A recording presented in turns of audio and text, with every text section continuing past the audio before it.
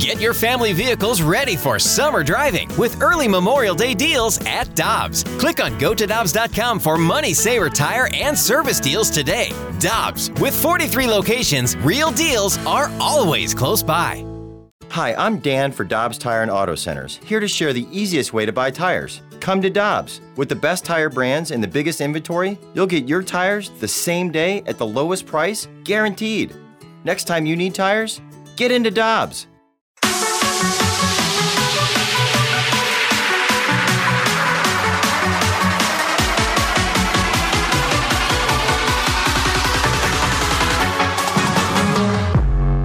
Alongside Alex Ferrario and Tanner Hendrickson, I'm Brandon Kiley. Very happy to go out to the Brown and Crouppen Celebrity Line to be joined by our friend, the Daily Faceoffs NHL analyst and the former NHL goalie himself. He is Mike McKenna, and joining us here on the show. Mike McKenna. Turners. Okay, Mike sorry. McKenna. Sorry. TBS is a part of it as well. Okay, that's right. Mike, we appreciate the time as always, man. How you doing on this wonderful Friday afternoon?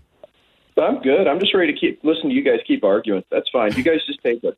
Yeah, well, we do that a lot, Mike, and actually it gets frustrating every once in a while because he just never seems to agree with me. Hey, Mike, I'm curious because I'm a girl dad and you're a girl dad. What's it like having a 9-year-old? It's pretty cool. You know, I mean, we always say where does time go and all those things, but you know, as your kids start to get older, my 9-year-old daughter she's our oldest, and the things that they start to accomplish and start to seek out as their own enjoyment and their interests that's the fun part, man. And, it's cool that my kid plays hockey. I don't push that at all. It's what she wants to do. But to be able to just party it up with her for a day and give her a gooey butter cake for her birthday because that was her request, it doesn't get any better than that. Yeah, my 1-year-old daughter is starting to find her own interests, and it's either my wife's cell phone or our remote controls. And the interest is throwing them hard at the hardwood floor. Yeah, well, get used to it because an iPad is next, and that's going to be Why can't they find the least expensive Just give her your things? Headphones. It'll be fine. Oh, she's already done that. Broken. She's already done that. Hey, Mike, I want to play with a tennis ball. Yeah, can't you play with a racquetball or something? Well, those are tough. You got to wear racquetball glasses if you're going to play racquetball, though. If you get one of those in the eye, you're in trouble. Touche.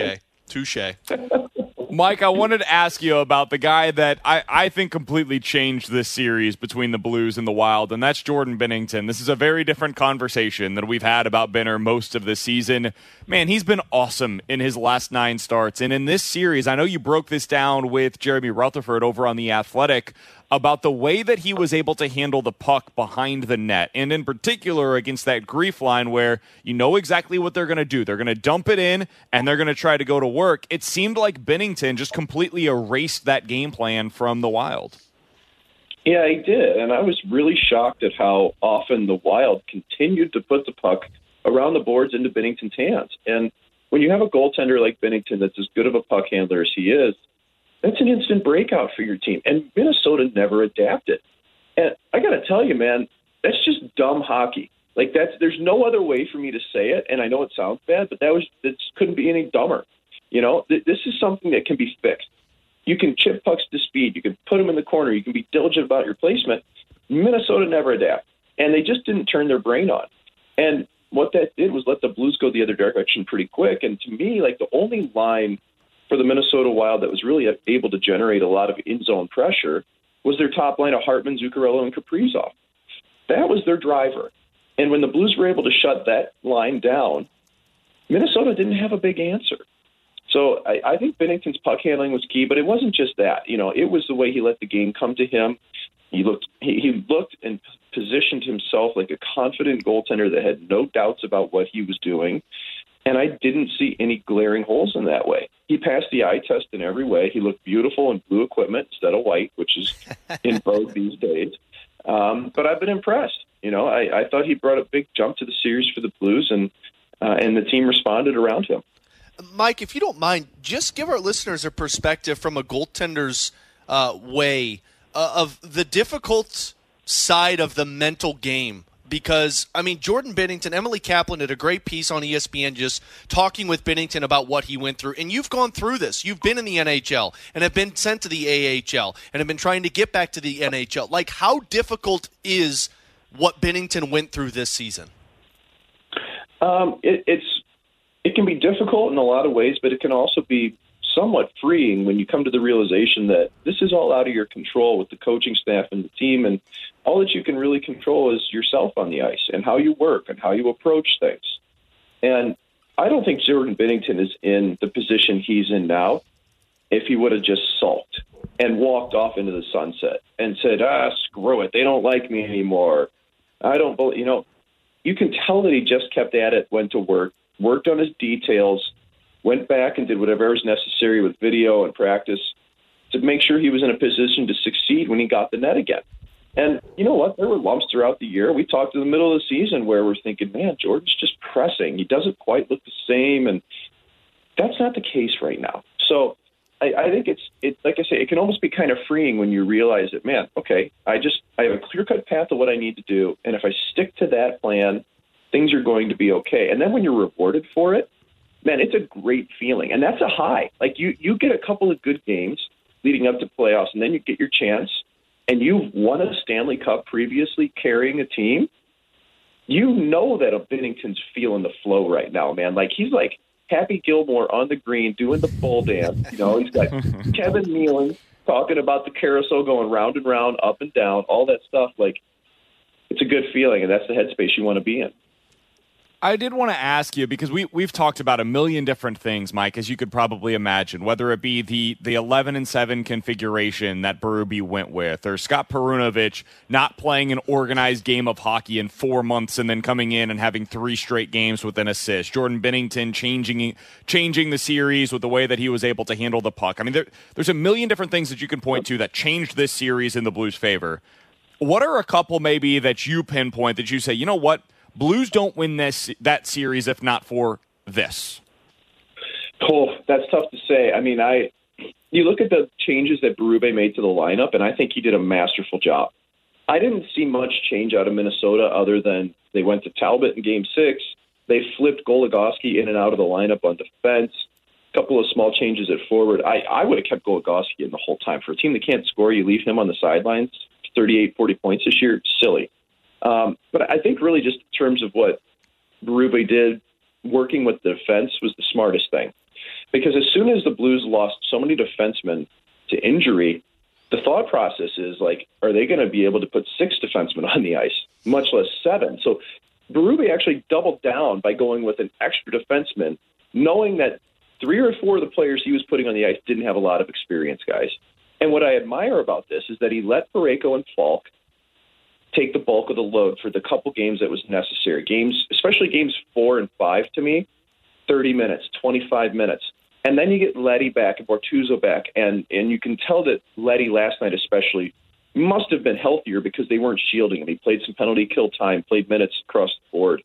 So I think that what Berube did by bringing in all those defensemen is that he was able to platoon when necessary, and he was able to kind of protect some of the players that didn't have a lot of experience. We're talking Mikkola, Rosen, even Santini when he factored in. And that let Scott Perunovich hop over the boards with a pile of energy to quarterback the power play in the place of Torrey Krug. So I think for me, that's the big takeaway from the series, is that the adversity that the Blues faced on the back end was handled incredibly well by the coaching staff. Mike, pending the health of Torrey Krug, the Blues are going to have an interesting decision when it comes to this first round or this next round against Colorado if they decide to stick with 11 forwards and 7 defensemen. Do you think the Blues can get away with that against the Colorado Avalanche, playing 1 less forward and 1 extra defenseman? Well, Colorado's such a fast team that I would want to see the Blues going with a traditional 12-6.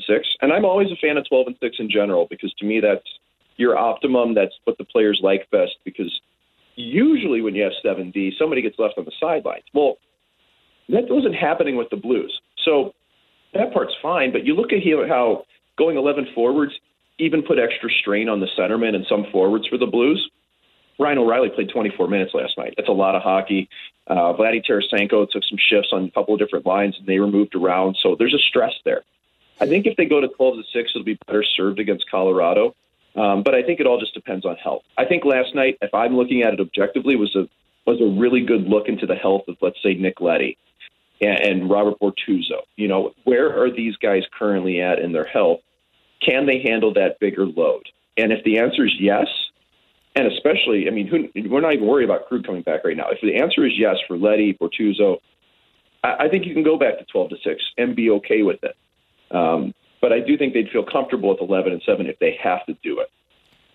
If you do that and you go to 12-6, Mike, and we're talking to Mike McKenna here on 101 ESPN, between Mikkola, Perunovic, and Rosen, you probably have to remove one of those three from the lineup. Who do you think would make the most sense to remove the lineup in Game 1? Acknowledging, we understand it's totally possible you could see them again at some point in the series. Who do you think you would remove from the lineup in Game 1 from that three? You are not taking Scott Perunovic out of that lineup. What he brings on the power play, I can't see him being out. And it's not, he wasn't just a power play specialist. I mean, he did play some 5-on-5, but he was the quarterback, and he's important. And the way he can move the puck is something that's rare in the NHL, and you want to have that weapon in your bag. I thought, we've talked about Calle Rosen, and I thought he's done a really good job at moments in this series. Last night probably wasn't his best game. I can remember one turnover in the neutral, or right in the defensive slot that, well, he lost a battle, and it was a great opportunity. Binnington was forced to make a big glove save, and there were a couple of those moments with Rosen. I would guess he'd be the one out, especially considering Mikkola has played so many minutes for the Blues this year. He would seem like the natural fit. So if somebody came out, I think it would be Rosen. And, Mike, this is my final question for you as we continue to look towards the series beginning on Monday. I know the Avs are unbelievable. Like, that team, I said this the other day, they basically have three of the best players that you saw in this series. Like Kaprizov, just multiply him by 3, and you're going to see that in this next series. What is the biggest difference in your mind in terms of the difficulty in the matchup that the Avs present compared to what we just saw the Blues go through in Minnesota? How much different is the matchup here? It's Cale Makar. That's the difference. Okay. Minnesota has Kirill Kaprizov, and you can liken him to Nathan McKinnon or some of the other superstars of the Colorado Avalanche up front. But I don't think there's anybody on Minnesota that compared to Cale Makar, and I don't think there's hardly any defensemen in the world that do. And his ability to move through the neutral zone with the puck at speed and to break ankles in the offensive zone and turn on a dime and get to the net is game-changing. And they're going to have to be aware of him. And I think more than anything, it's the power play. Minnesota's power play was abysmal, like dreadful, the whole series. And that's a credit to the Blues. They did a good job killing. But Minnesota didn't have what they needed to. They haven't been strong all year on it. It's a totally different animal with the Colorado Avalanche. So the 5 forwards there are 5 players they're going to throw over the boards on their first power play. You're looking at Landeskog, McKinnon, Rantanen, Makar, Nadri in the mix. Nazem Kadri. I just combined the two and made Nadri. We do it all the time. Yeah. But, that's big time. And they're clicking, too, just like the Blues power play.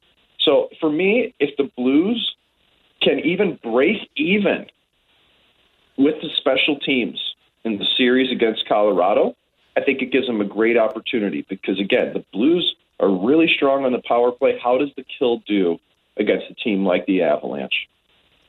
Mike, you're one of the best, buddy. Thank you so much, as always, for taking some time out. I believe you just had a piece that came out on the Daily Faceoff talking about that series win by the Blues over Minnesota. So we urge people to go check that out, to watch the videos that you do with Daily Faceoff.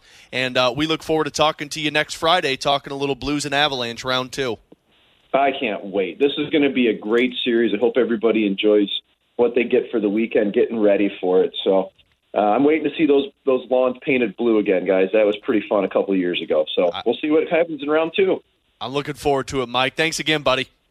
You got it. Talk to you next week.